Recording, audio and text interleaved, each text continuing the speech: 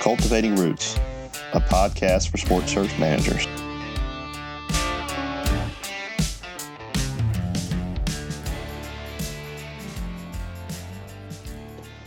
Good morning, guys, and welcome to Cultivating Roots. We're excited to have Nick McKenna from Texas A&M University and the current STMA president. Nick, I hope the weather's improved down there in Texas. You know, we read a lot about the winter storms down there, and I'm sure it's been a challenge to get your facilities ready for the 2021 spring season.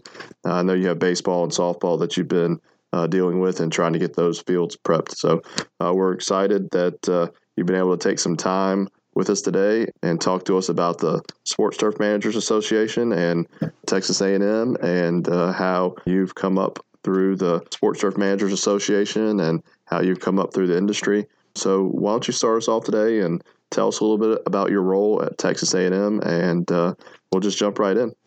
Okay. Yeah, great. Thanks, Robbie. Just for record, it's sunny and on our way to 70 here in Texas, finally, after a brutal last week. So we are happy to see the sun and happy to be warming up to kind of normal temperature weathers. But I am currently the Assistant Athletic Field Maintenance Manager for the Texas A&M Athletic Department. I've been in this role now for a little over 5 years, but have been back at A&M for just over 10. I am jointly responsible with my immediate supervisor, Craig Potts, who's the head guy over everything here. We kind of jointly work in maintaining and overseeing all of the athletic playing surfaces for the A&M Athletic Department. So that's football, baseball, softball, soccer, track, and then a lot of the landscape areas around those facilities, including our tennis facility. And then obviously, just like a lot of y'all, we get our hands, we're I call us utility players. So we basically get used anywhere where we can be, where our skills can come in useful. So we get our hands in on facilities and event management and stuff like that as needed. But that's kind of my primary role at this point here. Yeah, we mentioned the cold weather y'all have had down there in Texas, and in our pre-production here, we talked about how you were getting ready to start baseball. So how did that cold weather and snow, loss of power in Texas, how did that impact Texas A&M baseball and softball this weekend? Yeah, so as I told y'all, I hope this is a once in a lifetime event. This is way out of normal for anything we've ever experienced down in Texas. We went 134 hours, I think is what our weather people said, where we were actually below freezing. And in a normal period, we might go below freezing overnight and stay there for 7 or 8 hours. And then the next day we're kind of back to normal. So that kind of cold period is totally unknown to us. And then snowfall. This was the second snowfall we've had this year. Normally we get snow once every 3 to 5 years. So it's been kind of a really weird and challenging spring for us so far. Yeah, it definitely sounds like it's been challenging down in Texas with all the cold weather, snow, loss of power. We've been pretty lucky here in the Carolinas. It was a deal. Unfortunately, we knew the weather that was coming. It was being forecasted well in advance, so we could kind of prepare. But we had our tarps down on our baseball surfaces, knowing that we had opening day coming up this past weekend, and we were going to do everything we could to be prepared. So we wound up, all things told, with about 4 inches of snow and probably a half inch of kind of an ice slushy mix kind of over the top of the fields. That certainly made for an interesting week, especially with the cold temperatures where we were. My baseball coach was calling me on Monday wanting to clear the field, worried that we wouldn't get it done before the weekend. And he's like, I'll get you all the baseball players and we'll go clear it. And I'm like, Coach, you can't find shovels in town right now. You can't find propane, you can't find kerosene, you can't find a scoop shovel. I'm like, we probably have 8 to 10 of them just through our natural work. So you can give me all the guys you want, but 30 of them are going to be standing there watching while 10 of them scoop. So I had to kind of pump the brakes numerous times on Monday, Tuesday, just to say, be patient with me. We'll get this. Let's let Mother Nature work for us a little bit, hopefully. And I wanted the snow on the field for a little bit longer, because early in the week we were really, really low temperatures, single digit temperatures overnight. So obviously with Bermuda grass, we are overseeded with rye, but as I told Matt, our our Bermuda grass is already starting to come out of dormancy. We had some of our non-overseeded fields were probably 50, 60% green already. I don't know that baseball and softball were quite there yet because of the overseeding, but we did have green Bermuda already. So anything we could do to help protect the Bermuda, I was trying to advocate for. And our head coach and we're really good friends. And you can't get to Omaha if you miss that one or two practices. You know, what was funny is the week before, like knowing the weather that we had coming, he kept calling me. He's like, you know, if we can get out there today, great. If we can't, he goes, we've been on the field as much as anybody else in the country this year. Like we're in a good position. I don't want to get anybody hurt being out in the cold unnecessarily. What did y'all ultimately do to clear the field and get it playable that week? Patience was the big, basically we stepped in. Craig and my boss went to him, was like, hey, we're not going to do anything until Wednesday. We need that blanket of snow for the insulation. And they were calling for freezing rain on Wednesday. We weren't supposed to get above freezing. We actually kind of got a little lucky with weather, I'm not going to lie. So, we had freezing rain early Wednesday morning, but by afternoon, we actually got just to that freezing point. We were 32, maybe 33 degrees. And fortunately, the fields, because they were insulated by the snow, the ground never froze. So our soil temperatures were above freezing. So it kept it from freezing instantly on contact. So the rain actually worked in our favor for a little bit and helped us melt off some of it. Probably knocked down 4 inches to 2. So we went in on Wednesday.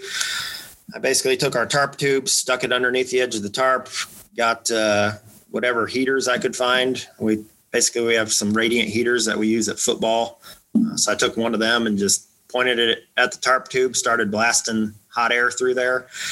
So about the first hour, I actually started to melt parts of the tarp tube. So I had to kind of adjust that, but started pushing heat in underneath the tarp to try and melt as much as I could off the tarp. And then I let that work kind of most of the morning. And then our road conditions around here were pretty crummy, so we couldn't even get our workers in until Wednesday afternoon. A few of them started feeling comfortable being able to come on the roads. You know, I grew up in Iowa, so I grew up in the snow and the ice, and it was nothing for me. But for these Texas kids, they're not used to it. So I wasn't going to jeopardize anybody's health or safety just to try and get a baseball game in. By Wednesday afternoon, we were able to get about half our crew in. So we started the first focus were the tarps at baseball and softball, getting the tarp areas cleared. And we actually bought one of those plastic Arctic plows a few years ago. We bought it with the intent of using it to push up cores when we core aerate, to help break them up and kind of push them up into piles, make it easier to collect. Didn't quite work out the way we intended for that, but we still have it here. So I hooked that onto our Sand Pro, and it's a plastic plow, and it's got a rounded bottom edge. So I felt fairly safe putting that on our tarp. So basically I just started at the middle of the infield with that and just began whatever wasn't melting. I just started pushing the ice and snow off all the way to the borders of the tarp. And then once we got everything to the edge, blew air under with our turbine blower to get all the water off of it. And then my crew and we went around with our just utility vehicles and shoveled everything that was on the edge up by hand. We just scoop shovels and cartload, haul it off. We did that same thing on our aprons. So by the end of Wednesday, we had the entire kind of inner part of the field cleared, and then went home that night and came back Thursday morning and started on the outfield. First thing, basically we were able to use some of our utility tractors where we could just, they've got kind of a leveling sight guide on them. And I've done it enough with other things on the field, spoils and verticut clippings and cores, where I could put the bucket down just on the grass level, get it level, and just kind of skim across the surface. So I would skim it into piles and scoop it up, and we'd put it into utility vehicles and haul it off. And had kind of a 4 or 5 person cleanup crew coming behind me with other vehicles and shovels, and anything that we missed, they were collecting. And while we were out doing that, the baseball team came out, took the tarp off. We were working in left and center. They put the tarp in right. They came out and practiced Thursday on the infield for about an hour and a half. Got their work in. And then we were I was shocked. We actually were able to get the entire outfield cleared in one day on Thursday. We went from about 8 to 6 that day, but got it totally done. Same thing. We did the exact same thing down at softball. So Craig and I were running simultaneous crews, doing both fields, trying to get both teams the option to be ready to play.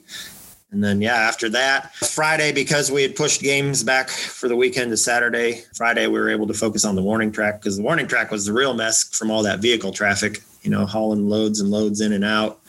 I wanted to leave as much of that snow and ice on the warning track as I could to help keep it from just turning into a slop pit. So Friday, we had our work cut out trying to bust up chunks of ice and get the last remnants off the warning track. But our baseball team out there went through their normal, pre-weekend practice. They did a 2.5 hour practice. We let the visiting team came in and they did a 2-hour practice that night. And after that, it was just kind of business as normal for us from our crew. And the weather started coming back around. But some of it was luck. Some of it was just roll up the sleeves and get after it.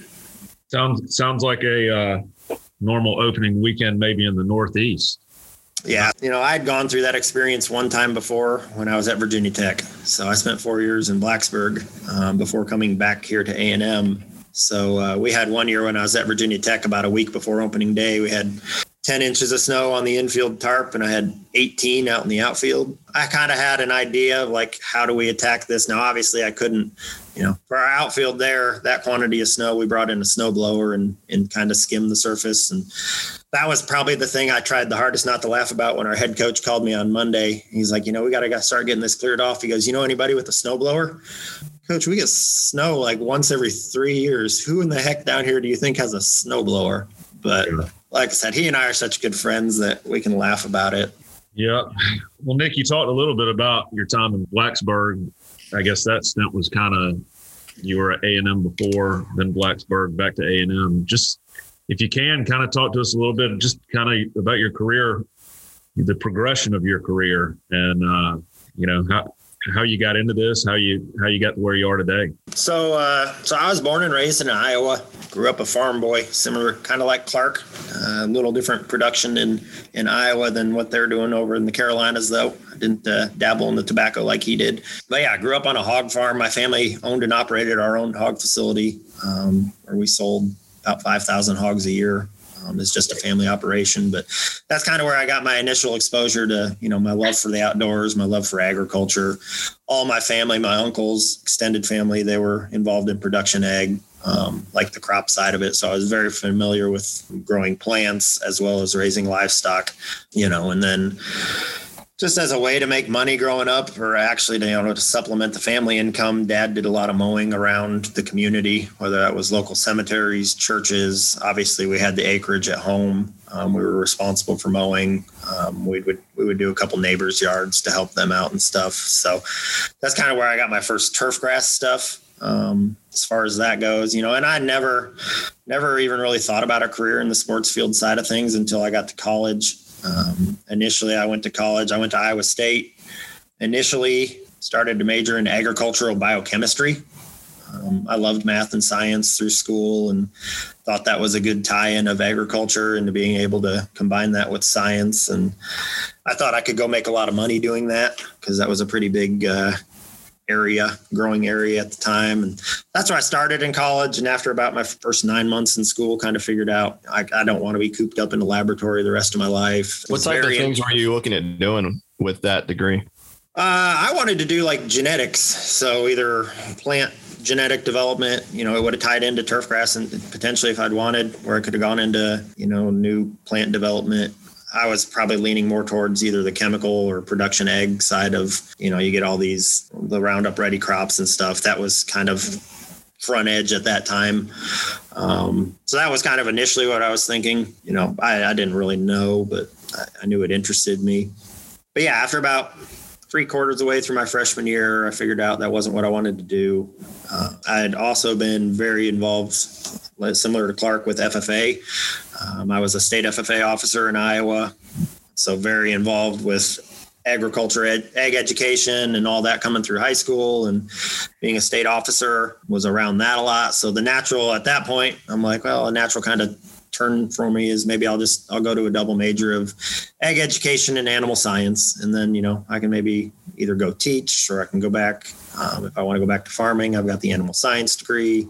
So did that for most of my sophomore year, actually. My sophomore year, I wound up being the state president for the FFA in Iowa and kind of got near the end of that and was starting to get burned out on the ag ed side of things. And the young lady I was dating at the time, who's now my wife, she was also majoring in ag education and kind of started looking at our future. And I'm like, boy, 2 ag teachers in one family probably would be a struggle. You're not going to see each other a lot, and just, and I'm like, I'm not sure it's what I want to do. Teaching felt like a fallback for me. It didn't feel like a passion for me. So I kind of reevaluated again after my sophomore year, trying to figure out what do I really want to do, and went back to kind of my childhood on the farm. And I said, I loved growing up on the family farm. Unfortunately, at that time, the hog markets in the U.S. were terrible. So I just looked at it. I said, there's not really a viable future for me to go back and get back into farming as much as I would like to.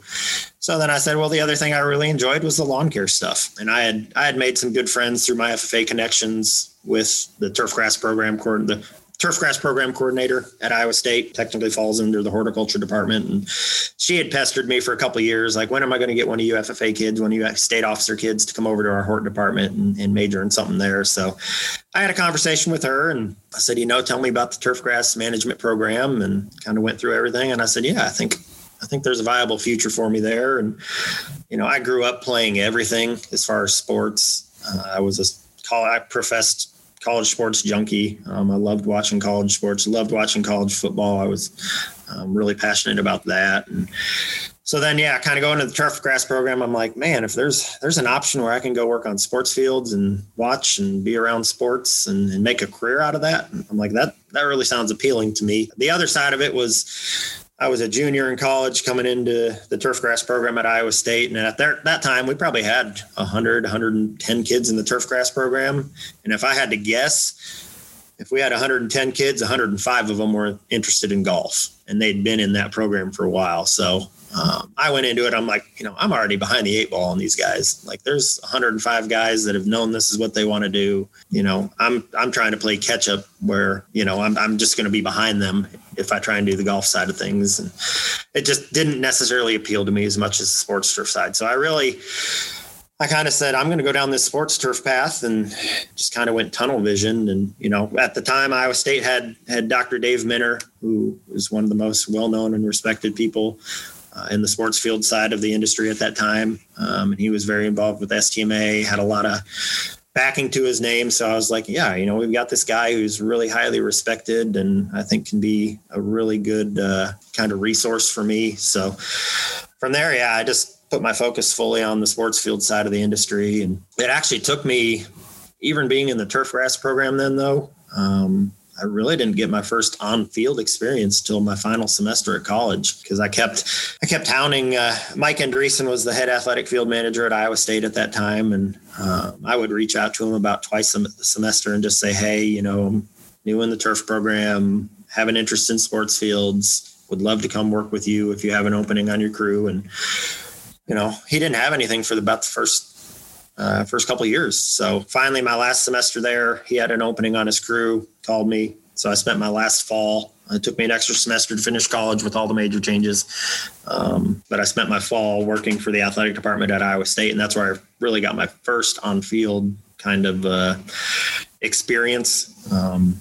So that was really, really beneficial for me. And Mike's a phenomenal ambassador for the industry, phenomenal mentor. Just, he was very involved with STMA at that time. I think he actually might have been, I don't know if he was president while I was there, but he was on the path to the presidency for the STMA. So that had that example set for me very early on. He was one of the first certified sports field managers. So I had that, kind of mentor precedence set for me very early on. But when it got close to I finally graduating at Iowa State, my wife, Holly, who was my fiance then at that time, kind of knew she wanted to go to grad school, and she was looking at Texas A&M. We had visited A&M a couple times because my brother was down here doing his PhD in meat science. So we'd become familiar with the university, and she knew she wanted to do her master's degree down here. So I told Mike, I said, hey, if you know any jobs down in the Texas area, I'd be interested, just because we're looking at potentially moving down to Texas at some point. So Mike made a phone call to Leo Gertz, to Leo and Craig down here, and just said, hey, I got a guy that's graduating, looking for a job. If you know anything in the area, let me know. And it just timed out really well. Leo goes, actually, I've got a guy who's just leaving. So I have a position. He told Mike, he goes, if you're, he's a good kid, good worker, Mike vouched for me, and Leo goes, job's his. One of those things. I had met Leo when I would come down and visit my brother. At one time I'd reached out to him and just said, hey, can you show me around? And I would love to see y'all's facilities. So I had met him, but he didn't know me from Adam. He didn't know me as a person. So that was a pretty big leap of faith, I thought, on his part, just to go off the word of Mike Andreessen and say, job's his if he wants it. So sounds like you and Clark had kind of similar entries into the collegiate sports field world. Clark and I have had that discussion. We share a lot of similarities in our paths. So, other than the biochem, I have never come close to anything resembling biochem. The ag biochem side. I was never that strong in the science and mathematics. Even when I first got into the turfgrass side of it, I kept trying to think of a way. I'm like, how can I still tie in the biochemist? Like, I was like, man, what I'd love to do is I want to figure out a way to breed a Bermuda grass that has bluegrass characteristics. I still think that would be a fun project to try and do. And we're kind of getting there with some of these new Bermuda grass varieties with their coloring and their growth characteristics. I'm like, if I can figure out a way to get Bermuda grass growth habit and aggressiveness, but get the bluegrass texture and color, I'm like, that'd be the way to go. But I still think that would be a neat one to do, but I don't think I'm smart enough anymore to go that route. So how long was the first stint, I guess, at A&M? So first stint at A&M, I actually moved down about 6 months ahead of Holly because she was a semester behind me in school. So I wound up spending just under 3 years, just over 2.5. It was like 2 years, 8 months at A&M, the first stint, because she came down 6 months after me and then did a master's program, which was 2 years.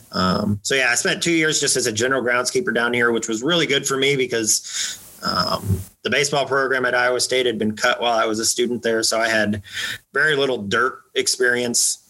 We had a little bit of softball there, but nothing like what we have down here in the South. So down here was the first real baseball, softball, infield skin maintenance experience that I got. So it was really good for me to come down and go through that grind and start to cut my teeth and learn that side of the industry. But yeah, I spent just over 2.5 years on the first stint. Then when she finished her master's degree, had an opportunity. She actually got a teaching job, an ag ed teaching job about 15 miles down the road from my hometown. So we actually moved back to Iowa just to try and get back close to family. All of our family was in Iowa. I honestly grew up thinking I would never leave the state. I didn't have any reason to, had no desire to. I thought I was just going to be one of these Iowa boys that stays there forever.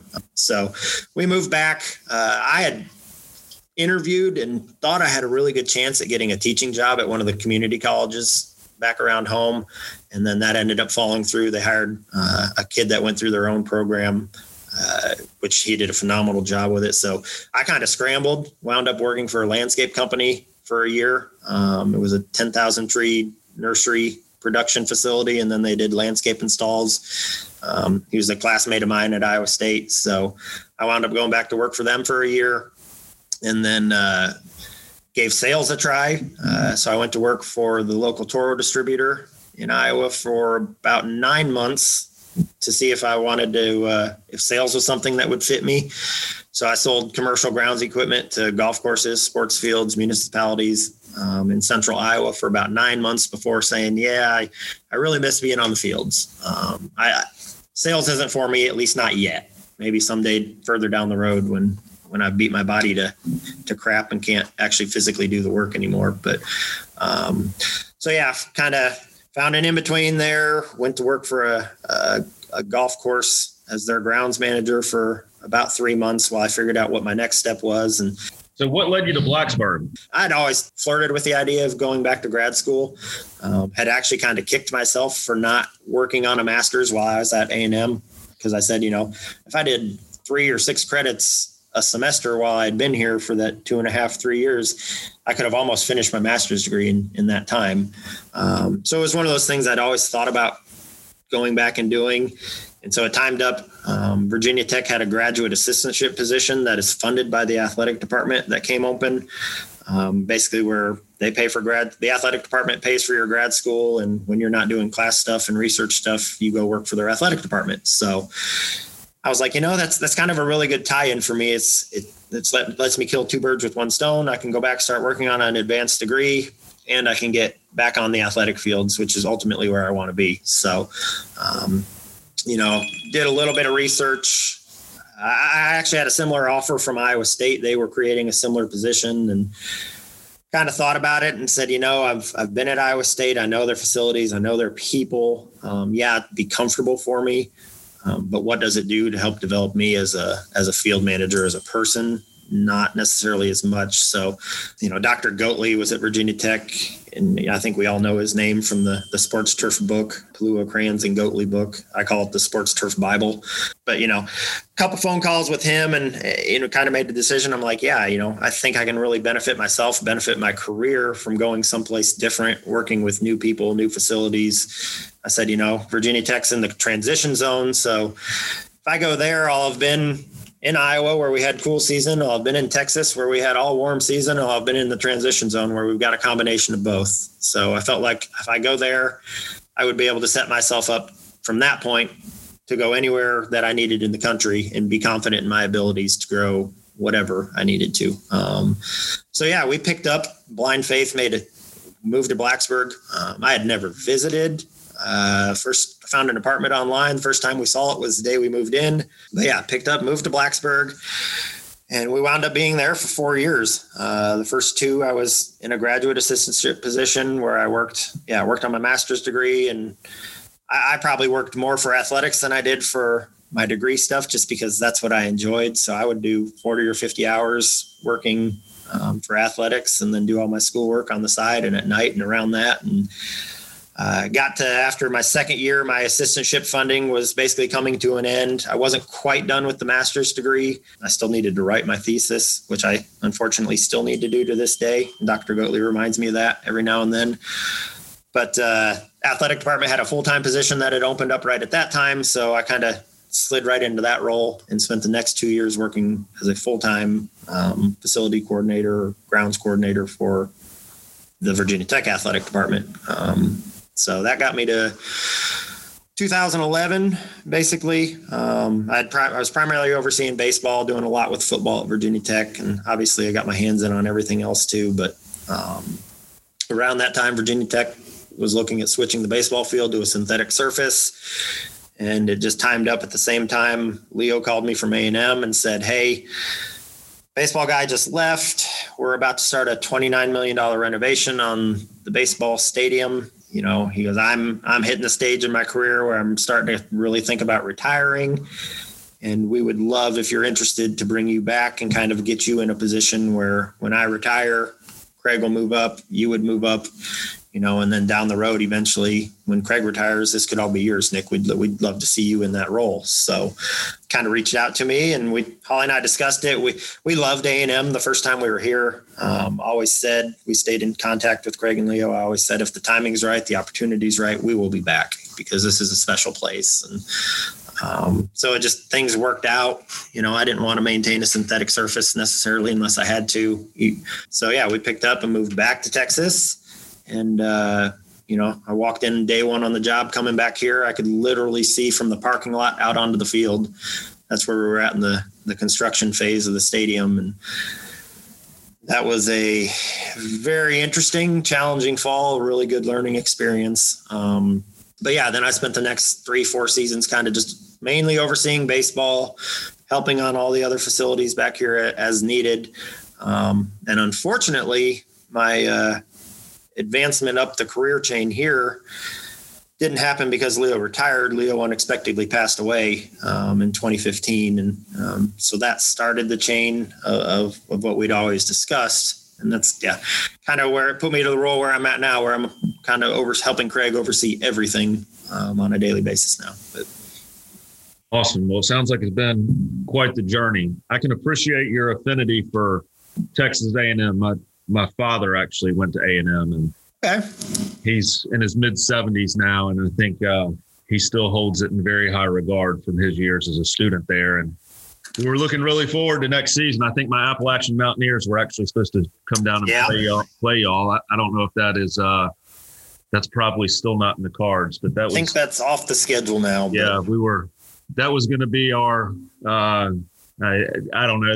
That was going to be the trip that my dad and I came down and took in College Station, because I've actually never been there, but we're looking really forward to that. So what's funny is my brother, for some reason, growing up, was an A&M fan. You know, I think as kids we all maybe just kind of pick a random school who we cheer for, and sometimes it's local, sometimes it's not. So my brother always would find A&M stuff, and you know, obviously I'm 4 years younger than him, kind of idolized him growing up. So I kind of paid attention, but at the same time, you know, I picked a different school. I was an Alabama fan for some reason. So I ran around with an Alabama starter jacket on in Iowa, like some dummy. But so I kind of knew about A&M. And like I said, my first experience, the very first time I came down to visit him was in the fall of 1999.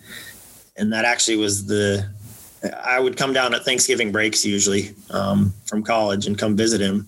Well, that was always when A&M would play Texas, their big rivalry game. Well, 99 was also the year that the bonfire tragedy happened. Yeah. So A&M has this tradition where they'd build this giant bonfire and burn it the night before they'd play Texas. So the very first time I came down here to visit him was the year that the bonfire collapsed. And I mean, I literally was driving through the night that the stack collapsed, and woke up the next morning of the news that tragedy had struck. And the saying around A&M is, they talk about what a special place it is. They'll tell people from the outside looking in, you can't understand it. From the inside looking out, you can't explain it.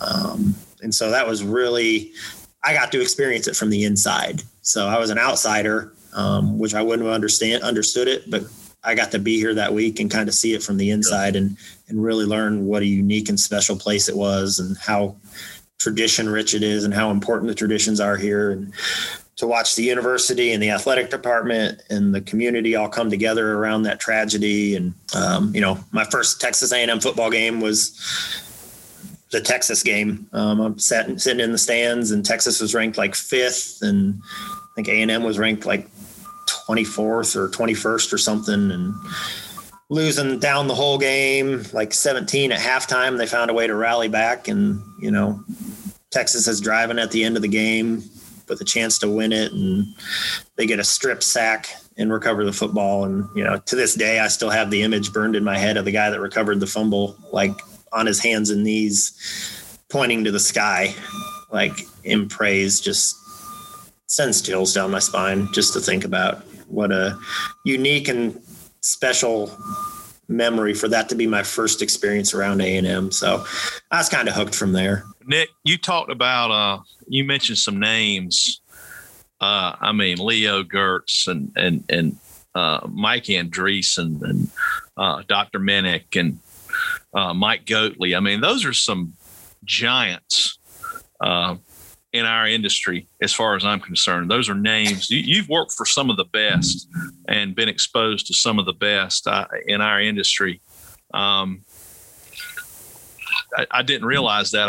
I've never really thought about that with you, but you really have worked with some folks that have, you know, I've never had I knew Leo, and we all miss Leo. What a great guy he was, and just one of those people that even if you didn't know him would help you out if you had questions, and just he was a friend the first time you met him. But all those guys, I knew them through STMA, and so thinking about that, how'd your journey start in STMA? You know, you've told us a little bit about your career, but you are the STMA president right now, and I can't help but think of how proud all those guys are of you for being in that position. But tell us a little bit about your background and your journey through STMA, and how'd you get to be the STMA president?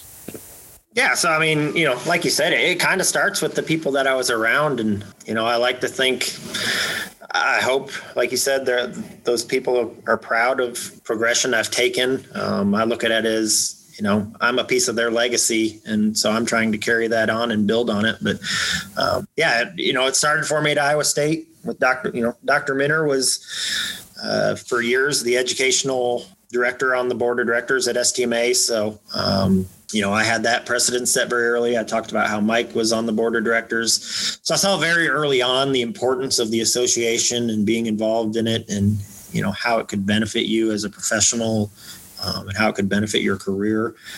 That standard, I think I recognized it in Mike and Dr. Minner very early on, that it was something that was important to get involved with. Like I said, Mike was on his ascension, I think, to the presidency while I was there, and he was a CSFM, and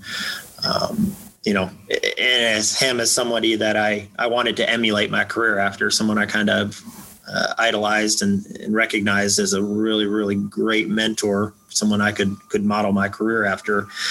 I said, those are things I need to get involved with because it's what he did. And, and then, the same thing. Leo was the same. Leo and Craig were the exact same way. Like you said, Leo never met a stranger. And if he did, you were friends. They became a friend within 5 minutes. And Leo was always a huge advocate for the STMA and for the SAFE board. He served on the SAFE board for a number of years. And Craig was always very, very actively involved here in the Texas turfgrass industry with our Texas Turfgrass Association and the Texas STMA. And as a young guy, it was just one of those things I recognized, like, this is something I need to get involved in. So I actually started, I think, as a student.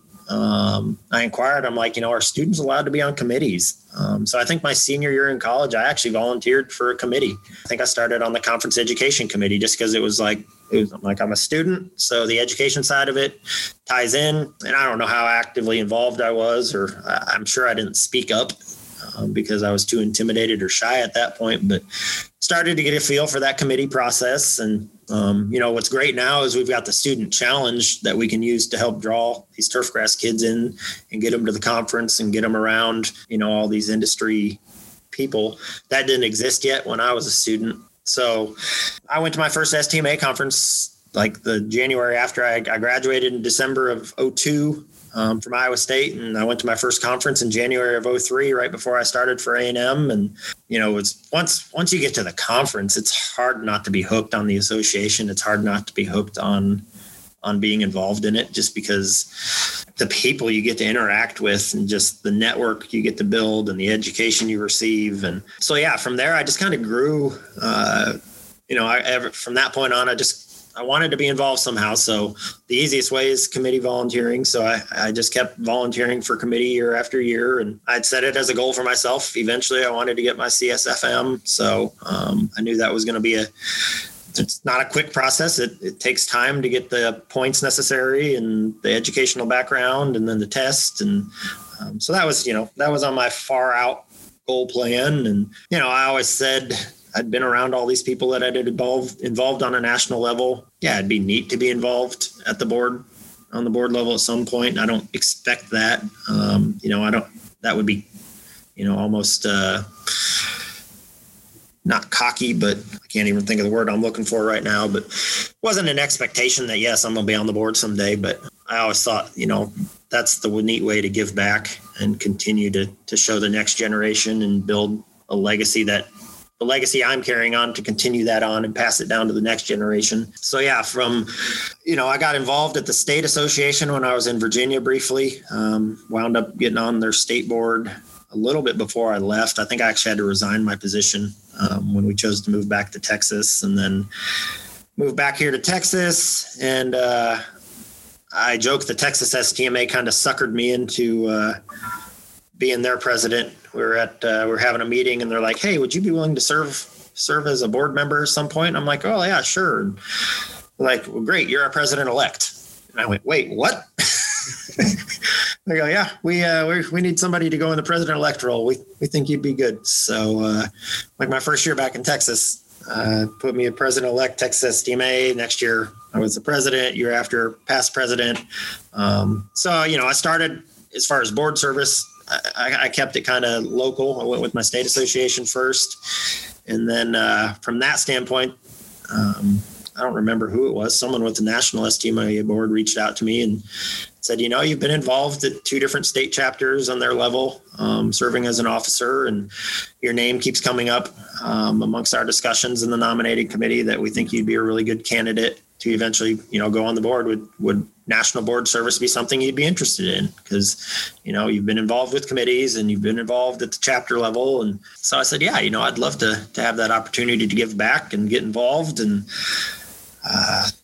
wound up getting slated on the ballot, 5-6 years ago, and kind of express and say what my vision for STMA was back then. And it's funny to see how it's kind of evolved now after being on the board for a number of years. But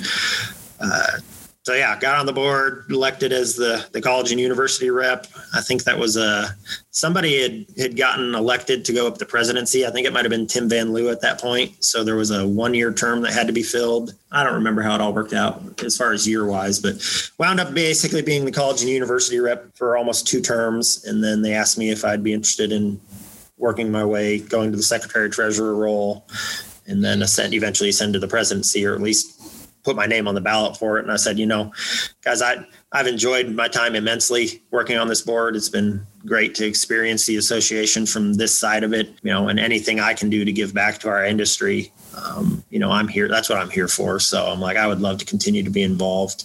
Got put on the ballot for secretary treasurer a few years back, and apparently I haven't made enough enemies, or maybe I have made enough enemies that people elected me to put me on the board. And that started the natural, once I became secretary treasurer, that started me on that natural process to ascend to the presidency where I'm at now. And that's kind of been the journey, I guess, as far as STMA goes.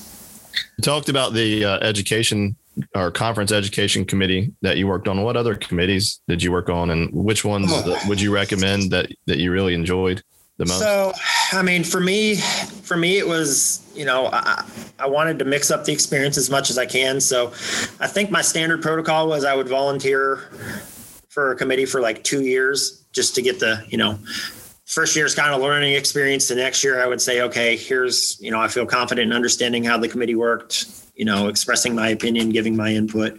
And then I wanted to branch out and kind of see what other different ones had to offer. So I've done conference education. I've done awards. I've done the student challenge committee.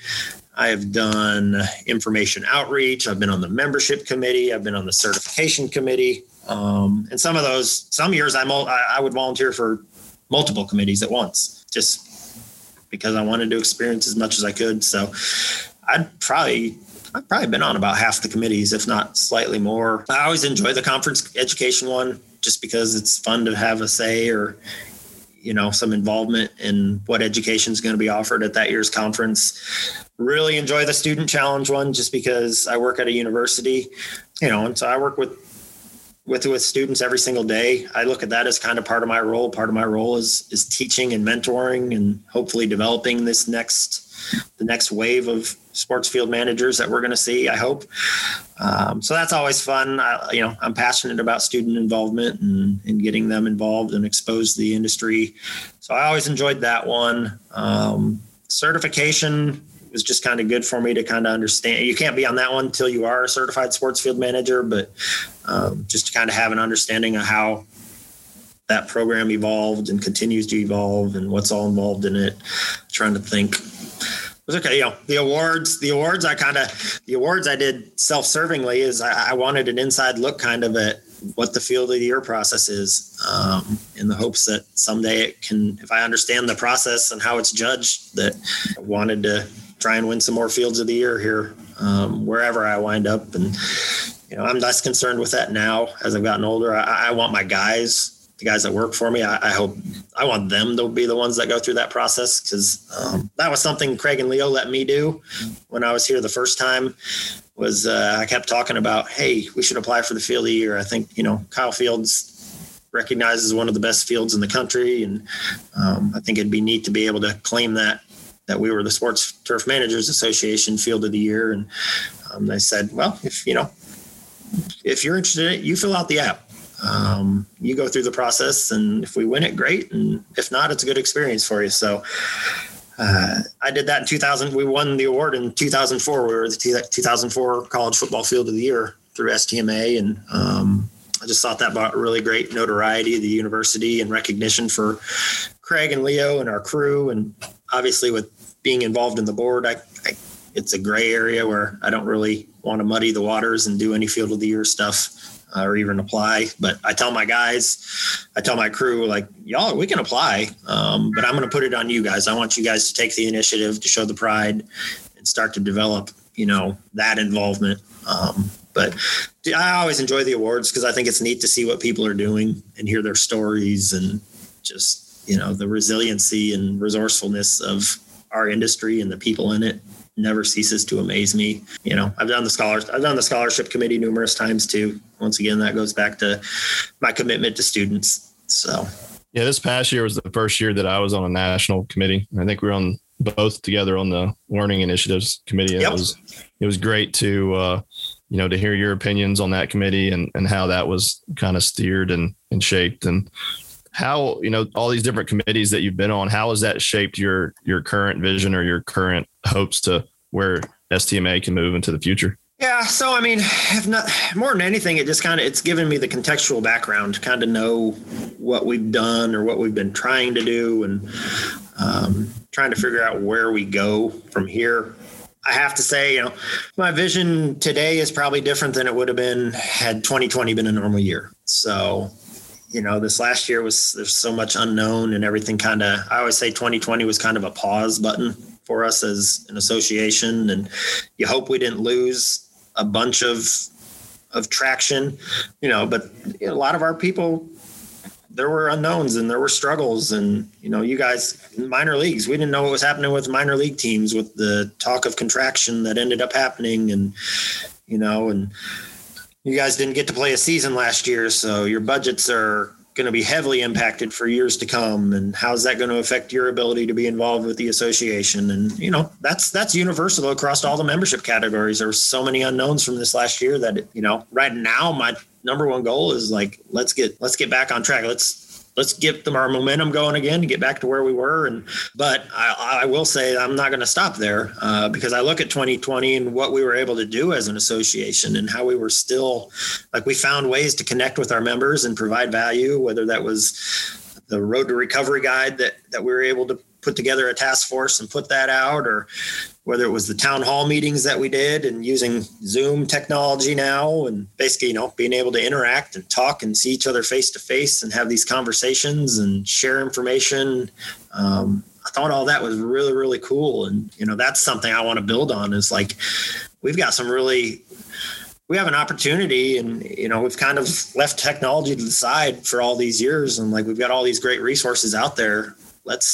That we started to use. Let's keep building on that. Let's continue to do it. And let's find what other ways we can, add value to our members, get it, whether that's information or connections or, whatever it is. So I talked about with my interview with the Sports Field Management magazine, like, we're at a point where, the sky's kind of the limit. We can choose where we want to go from here. And so that's kind of exciting to think about. And I'm really looking forward to getting together with our board. We're at a year where we're due to build a strategic plan. So it times out really well, where we'll meet and we'll kind of create our strategic plan and vision for the association for the next 2 to 3 years. Hopefully we'll get to sit down and do that in person here.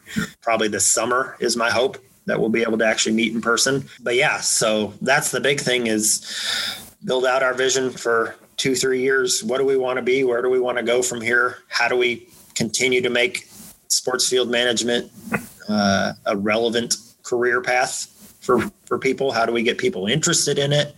What are we doing to do that? How do we get the profession recognized? I always tell people, a lot of times I look at STMA is still really a young association when you think about it. We're only 32 years old. So like when you compare that, your natural comparison is to GCSAA, and they've been around for 100 plus years now. So we're still really young. And I always tell people, I'm like, I'd say we're 15 to 20 years behind the GCSAA. So, where we are now is where they were in the year 2000, and you've watched that association and their membership and the recognition for golf course superintendents slowly get build up and be more recognized. And I think and hope the pay and salary for them has started to come. And so that's what I hope we see as our association, as we keep working in that direction of we've worked down this path of being recognized as a needed professional, that we are a professional, that we're highly skilled individuals. And as such, the compensation should recognize that. And, just what an important role a sports field manager plays in all of these events that these multi-million-dollar athletes are playing on, and they're multi-million-dollar events for communities. And, I always tell people, you can't play a game without the field. I think to speak to that point, Nick, I think we're actually in a really awesome place right now with STMA, and I'll speak to minor league baseball in particular. A lot has happened in the last 18, 20 months from a minor league baseball perspective. And I field multiple calls a week, have for the last month, 6 weeks, from general managers for minor league baseball teams. Obviously, there is a huge hole right now in minor league baseball in terms of hiring qualified employees. A lot of that's being dictated by the new PDL that came down for facility standards for Major League Baseball. And I think that STMA can play a huge role in that with those new facility guidelines. And to my point, with general managers reaching out to me, a lot of them, the first place I tell them to turn is to STMA. And so a lot of those people are, they knew what STMA was. They may have had a sports turf manager who was a member, but they kind of saw it from the sideline, so to speak. Where now they don't have that person in place. So they're actually the ones who are having to do the interaction with STMA and get the jobs posted and in turn, hopefully place qualified people into those positions. And so I think that from a management level, it's really, as bad as this has all been, I think it's really from their perspective, kind of opened their eyes to what we offer as an organization. And I just think it's outstanding that we have the ability to help facilitate not just minor league baseball teams, but everybody out of this time that they've been in where they're trying to place people. I like hearing that and hearing that role that you see STMA playing in that moving forward. Yeah. And then, I've had Nicole Sherry and I, who's, she's the professional board rep. She and I have had that conversation about, these guidelines that are coming down from Major League to all you minor league guys. And I mean, part of that new guideline is to have a degreed person in that role, whether it be through a degree program or through a certification program, which a lot of our universities now are offering a certification program. And I think there's been some talk at the national level to offer a certification program as well. And Nicole and I have had some conversations that have probably been passed on to you. That's why, I'm hoping we can play a role in that. And that's the hardest thing. I always tell people, that's what I told her. I'm like, we've been trying, STMA has been trying for years to get in front of these, to get Major League Baseball to, have these conversations with us, to NFL to have these conversations, for, the athletic directors groups, whether that's high school or college, like, let us get in front of these groups so they know we exist, and then build a relationship and, start that education process of, y'all should have this educated, trained professional manager to manage your resources and protect your athletes and your field investments. So I'm hoping that's a conversation that, this is maybe opening that door with Major League Baseball. And I think a lot of it too starts on the local level with the local chapters. I mean, Robbie and I are both very involved in the North Carolina chapter and Clark in the South Carolina chapter. But, from a North Carolina chapter standpoint, I mean, we're pushing internally to get in front of those groups that you talk about, and the high school athletic directors and the high school coaches. And, a lot of those individuals are actually the ones who are taking care of their facilities. Absolutely. And let them know that there's a place that they can turn to, if not at the national level, at least at the local level starting out. And there's a lot of resources available to them. And it's kind of, Robbie likes to call it that grassroots kind of initiative that we take on. But I mean, while we're talking about the state chapters and the national organization association, how do you see the state chapters kind of fitting into the big picture? I mean, I know that you've served on the board of 2 different states, and, just talk to that a little bit, if you don't mind. Yeah, that's the state chapters. That's such a challenge. just because every chapter has their own situation. We've got some chapters that are really, really strong, and they operate pretty seamlessly on their own. And, the Carolinas are really, really strong. New England, Texas, we go back and forth. Some, we'll think we're doing really good, and then we kind of fall back. So it's hard to manage or approach the chapters. There's no cookie cutter template that's going to work for everyone. So that's where it gets really, the waters get kind of muddy, is how do we, to me, the national is, we're here to support chapters however we can, just because, they're our boots on the ground. Like you said, that's where we can make the most traction. Is it's hard for us to do nationally like we can't be everything to everyone everywhere. And so we need the chapters to be our boots on the ground, to be our grassroots initiative. So that's kind of where I envision the chapters is, we've just got to keep finding ways to build and strengthen our chapters, however that is, whether that's giving them resources or support or, and everybody's situation is going to be different, but then also give them the resources to go out and get in front of these groups. And, I think if we can get the exposure at the local level, that's what is going to help us build the national level. Yep, absolutely. It's got to start, like you said, locally, because we're an association at a national level of 2,700 members.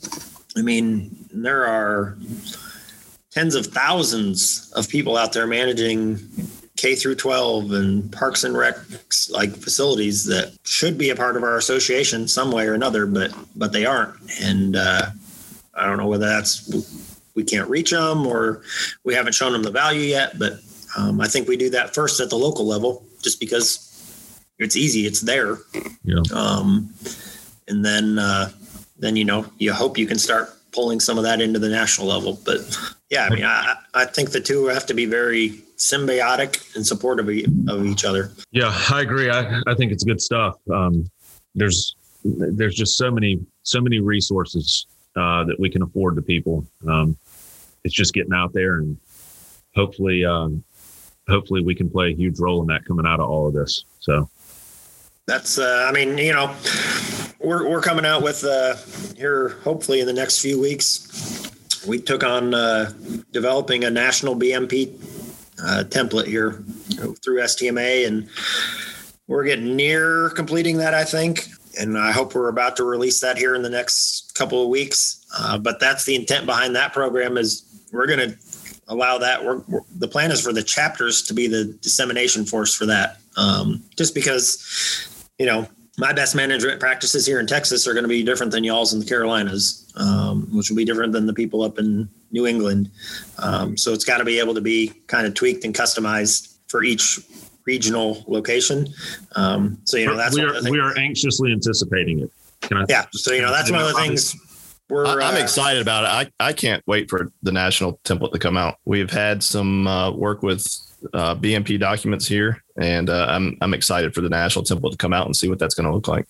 Yeah, like I said, it's going through final revision stage right now. But yeah, it's I think it's going to be great to have something that's kind of standardized across our industry and across the country, but everybody can still take it and tweak and customize it for their specific situation. And that group's put in a lot of really good work here the last year and a half. And so, yeah, excited to have that hopefully come out here. It's supposed to be early March is what we're hoping for.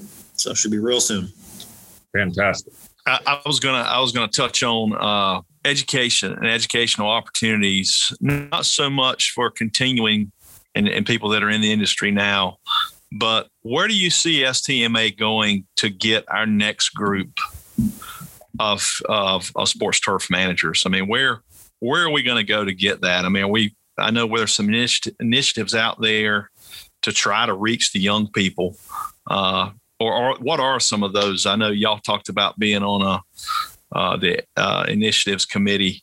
What are some things that maybe we're looking forward to coming down the road to try to engage the future generation? Yeah, so that's been big on my mind here in the last probably year and a half, 2 years, is figuring out where do we find our next generation. of sports field managers, because, the turf grass program numbers at our universities seem to be dwindling. You keep talking to guys, it's getting harder and harder just to find interns or people to come work that have turf grass interest or backgrounds. So that's been our big debate. We did develop we've got the Learning Initiatives Committee now, and that's kind of been our prevalent topic of discussion is, who do we go after? Who do we approach? I've argued for a couple of years now with you and my background, Clark. I've had these discussions that FFA is a natural tie-in, but trying to figure out how to crack that egg and get involved there has been the most challenging part. It's a natural fit because you've got kids that are already potentially interested in the agricultural side of the industry, but it's moved away from just production ag. So it's not cows, plows, and sows anymore. There's so many urban programs now that they're looking for, whether it's horticulture or aquaculture, or, they've got greenhouses. And so there's natural tie-ins there, and just trying to figure out how to get there. So whether that's through the FFA, whether that's through the National Ag Teachers Association, I keep going back to that numerous times. We've also, we're looking at conversations of we're trying to figure out how to get in front of, these high school kids. There's however many hundreds of thousands, if not millions of kids that they're like you, me, all of us. Like, we played sports, but at some point we weren't going to be good enough to continue to play at the next level. Or I don't know, maybe you guys were. For all I know, Matt was a minor league baseball player. So negative. That is a big negative. But, a lot of these kids, they want to be around the game, or, they're passionate about sports. And how do we get in front of them and let them know, hey, here's a way that you can still be involved in the game, still be involved in the industry when you can't play anymore. So, and I've had this conversation with college baseball players. They'll be like, hey, can I come work for you if I stop playing? And I'm like, sure. Like, keep playing though, as long as you can, man, because give it all you got. But yeah, if time's up and this is something you want to do, let me know. I'd love to get you that exposure. So we're trying to figure out, how do we approach getting in front of those programs? And, to me, I want to find a way to get in front of the National Athletic Directors Association, just to, like you said, a lot of those guys are the ones doing their field maintenance. A lot of athletic department or athletic directors at the high school level are also a coach in some form, whether that's football or baseball. And as the coach, a lot of coaches are taking care of their own fields. So, do we get them involved and they find the resources STMA has? And, a lot of them use their teams to help maintain their fields. And so just the biggest thing right now is trying to figure out how to get that exposure. We've got our own curriculum that we've developed a number of years ago. I'm trying to figure out how we utilize that best. I want to find groups. I've started doing a little bit of research work and trying to get in front of some career and technical education groups and figuring out, that's an easy tie-in for, I think you're starting to see the message that college isn't for everybody. So if we can figure out a way to create a program, a trade skills program, potentially that could shoot kids into this. That's a gray area for me, because I also, while I would love to do something like that, I also don't want to steal or limit kids from going on to our universities, whether that's because we've got a lot of really good 2-year programs out there that are kind of doing that already. The 4-year option might not be for everyone, but there's a lot of really good 2-year programs out there and certification programs, like you guys mentioned. We're seeing a lot. I'll speak for minor league baseball, especially, and even Major League Baseball, people that I've talked to, but we're seeing a huge influx of sports management majors. Yep. That want to come in. I don't really know. I can't put my finger on why that is, but over the past couple of years, I would say that probably 75% of the resumes I get are from sports management majors. Some of the best employees that I've ever had that have gone on to great careers in the sports turf industry were sports management majors in college. So it'd be nice, it's tough, right? Because a lot of the states have maybe one four-year school that has a turf program. Yep. But then, take North Carolina, for example. I think there's 16 state supported schools. I don't know how many of them offer a sports management degree, but a lot of them do. So the accessibility to that degree program is so much more than a turf management degree in general. So. Yeah, that's one I guess I hadn't really thought about. Is there a way to get a tie-in with these sports management programs, even if it's just a 4-week exposure? Yeah. I always tell our facility, like, we have a sports management degree down here, and I think it's important for them to recognize and learn about what we do, just because whether that's no matter what role they're going to go into in sports management, that's going to be a component of absolutely. There'll be some overlap there. So sometimes, we have a lot of overlap amongst our groups within our infrastructure here, where those students get a little bit of exposure. They don't necessarily come work for us, but they at least see and hopefully start to get an understanding of the work that our group does.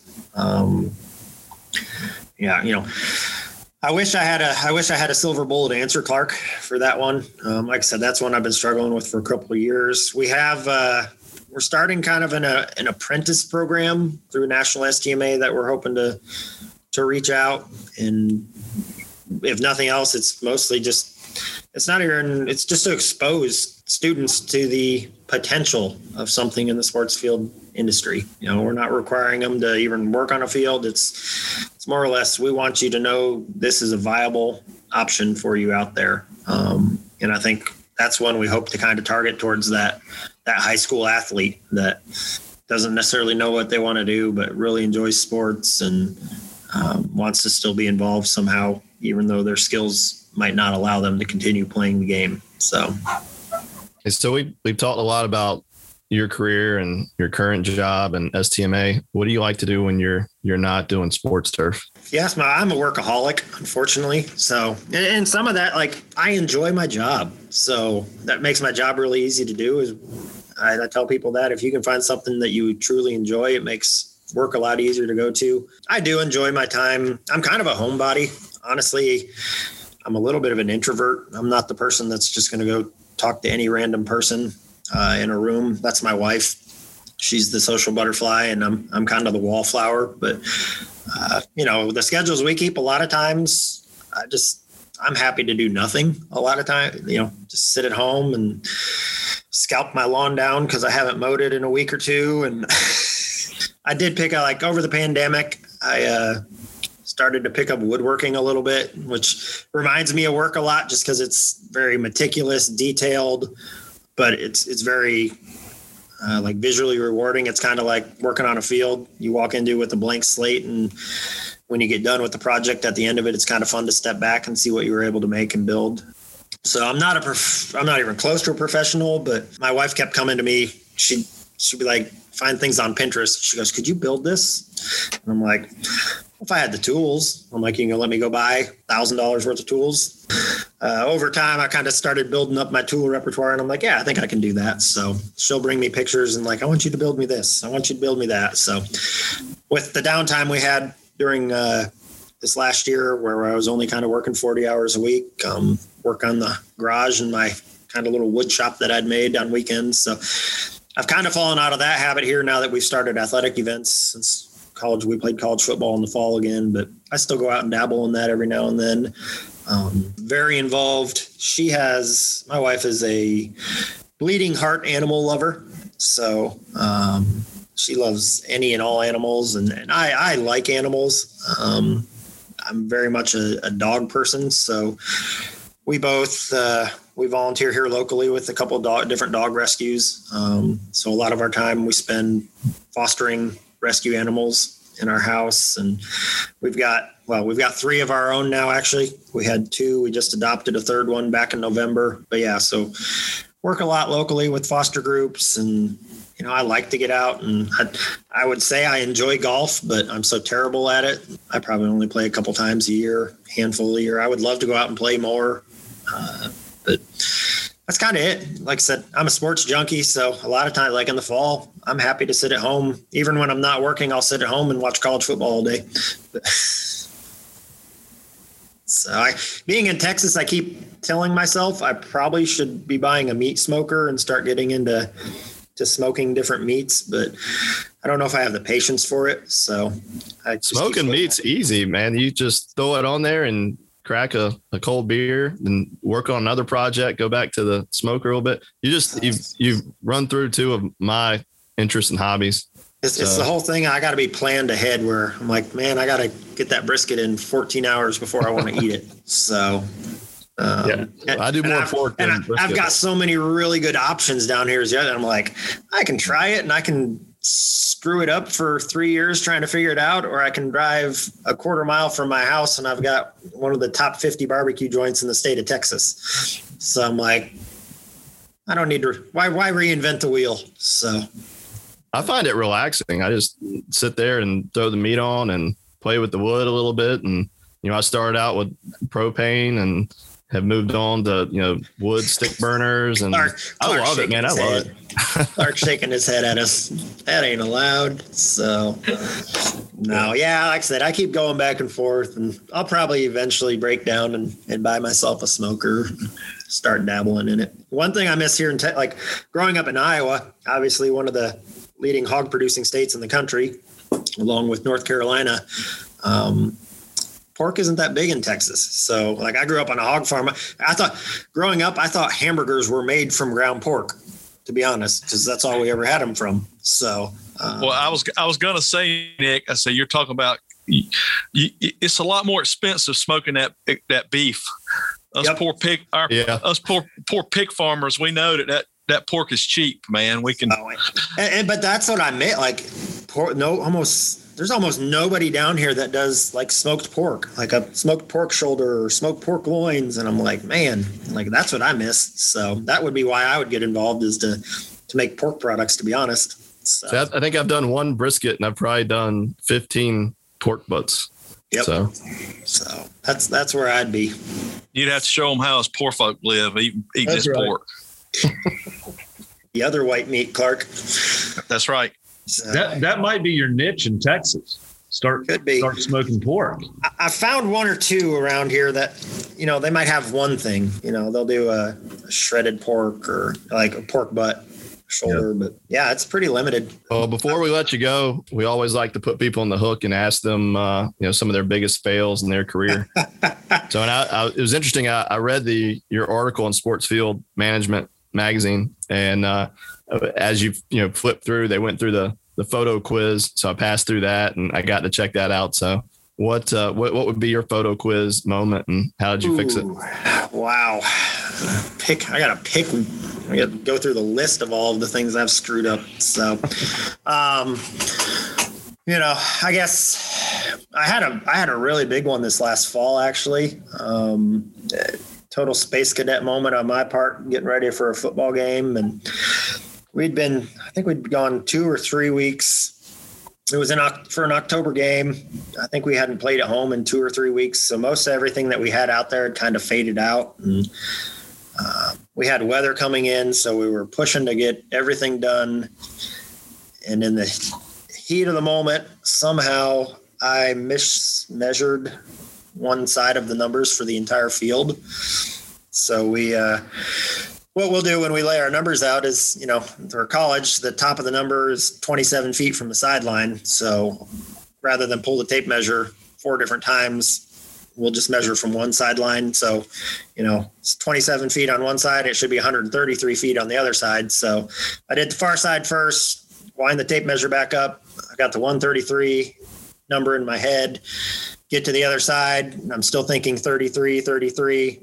So I marked the numbers at 33 feet for the top of the numbers on the other side. That's where we pulled our string. That's where we laid the numbers out. We painted them. And because you couldn't see, because it was early morning, the light conditions were weird. You couldn't make out where the old numbers were anymore. Painted that entire side. And I was about halfway down the other side when my guy comes over and he goes, hey, those numbers are at 33 feet, right? And I went, you're messing with me, aren't you? And he goes, no. Well, this has been those numbers have been down for almost an hour, and the sun had come out. So paint was drying, and I'm going, oh man. So literally in the next hour, I'm like, stop everything we're doing, get all the buckets of water you guys can find. So we're out there just on our hands and knees trying to scrub numbers out. And we didn't get rid of, you got rid of most of them, but there was still a shadow. I mean, we took painters and put water back in them and tried to pressure wash them out, but you could still see a shadow.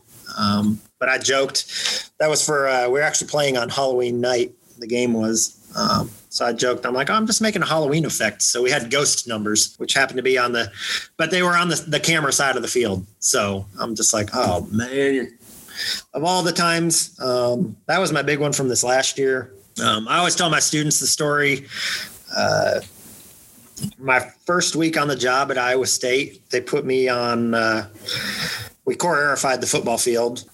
Basically, were teaching me how to run the sweeper. We had a John Deere TC 125 sweeper for picking up the cores, and, they offset so that you're not running the cores over. So I go through, they show me how to run all this, and I don't know any better. Somebody at some point had opened up the right-hand door of the tractor.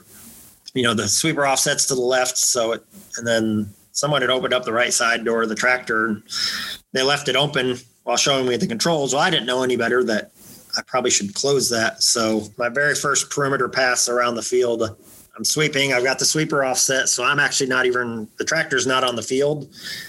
Well, our stairwells come down onto field level with a rail. So I'm watching the sweeper on my left driving along, and all of a sudden I hear this boom, crash, just something hits me all over the side of my neck and face.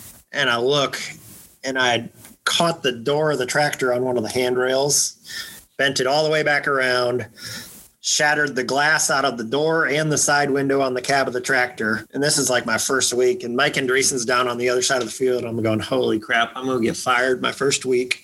And I mean, Mike was so awesome. He's like, it's not the first time that window's been broken. It won't be the last. And he still makes fun of me and laughs about it, because he said it sounded like a gunshot from the other side of the field. And I just stopped him. So that was one that I always tell my students about. And then the other one I tell them is my very first week down here at A&M on the job. Similar story. Leo sent us out he wanted us to go aerify our football practice fields. And we've got 2 side-by-side fields set up. So at that point, we had a zone right down between the middle of the 2 fields. It was 2 separate zones, both of them with 180-degree heads. So I'm the new guy. I go out there with one of the other full-time guys. He's running the irrigation box, and I'm just flagging the heads. Well, he forgot to turn on one of those middle zones, so I only flagged one of them. So then, of course, I ran the aerifier right next to that row of heads and hit every single head in that line. I say every. I got 8 out of 10. I told Leo, I'm like, I would have gone 10 for 10 if the other 2 weren't up against the concrete, to be honest. But he's like, boy, that's a $500 mess up in your first week. And I'm like, I didn't even know they were there, man. So, and he goes, I was like, tell the guy who ran the box and didn't even turn the zone on, cut me a little slack. But I'm like, I will admit, I'm the one that hit him. But that's when I always tell my students, because I just those are the things I try and remind. Guys, I screw up I screw up just like you're going to screw up. And it's not, the biggest thing is let's acknowledge our mistakes and do what we can to fix them and move on. And, we've had numerous other ones here and there. The worst feeling I've probably ever had to do is, a night where I chose not to tarp the baseball field, and then we wind up getting hammered by rain unexpectedly and having to swallow your pride and walk into the head coach's office and go, so I screwed up. You're not going to be able to get out there to practice today. We've done everything we can, and it's not happening. Sorry. That's where you hope you've built up enough rapport from all the other days where you've pulled out miracles for them, that there's some forgiveness there. But that's a tough, prideful moment to swallow your pride and walk in there and say, yeah, I really screwed up. I did that 2 weeks ago. I ran a full irrigation on a 26-degree morning and froze my baseball and softball field, and had to go to my coaches and apologize for ruining their first day of practice. Yeah. So that happened. The snow we had back in January, got a little they were only calling for 1 or 2. We left on Friday. It was supposed to come snow over the weekend. At that time, it was we might get an inch, half an inch to an inch. no more than 2. So I'm like, we'll be fine. Like, don't need to tarp it. Snow around here normally lasts, like, it snows and by noon the next day it's normally gone. So go home, most of the crew's gone that weekend, and Sunday rolls around, we get 6 inches of snow instead of the 1 to 2 that was forecasted. And then it stays cold enough that it actually hangs around the entire next day, finishes melting on Tuesday. So it literally just slowly melted for 2 days straight into the infield. And that was the week we were supposed to start one-on-one skill instruction. And it took us like days. Actually, we had a couple spots on the infield that started to pump. Like they were dry on top, but you got 2 inches down and it was just mush. So like trying to work through that and getting the coaches to, they're antsy. No way you guys are making it Omaha then.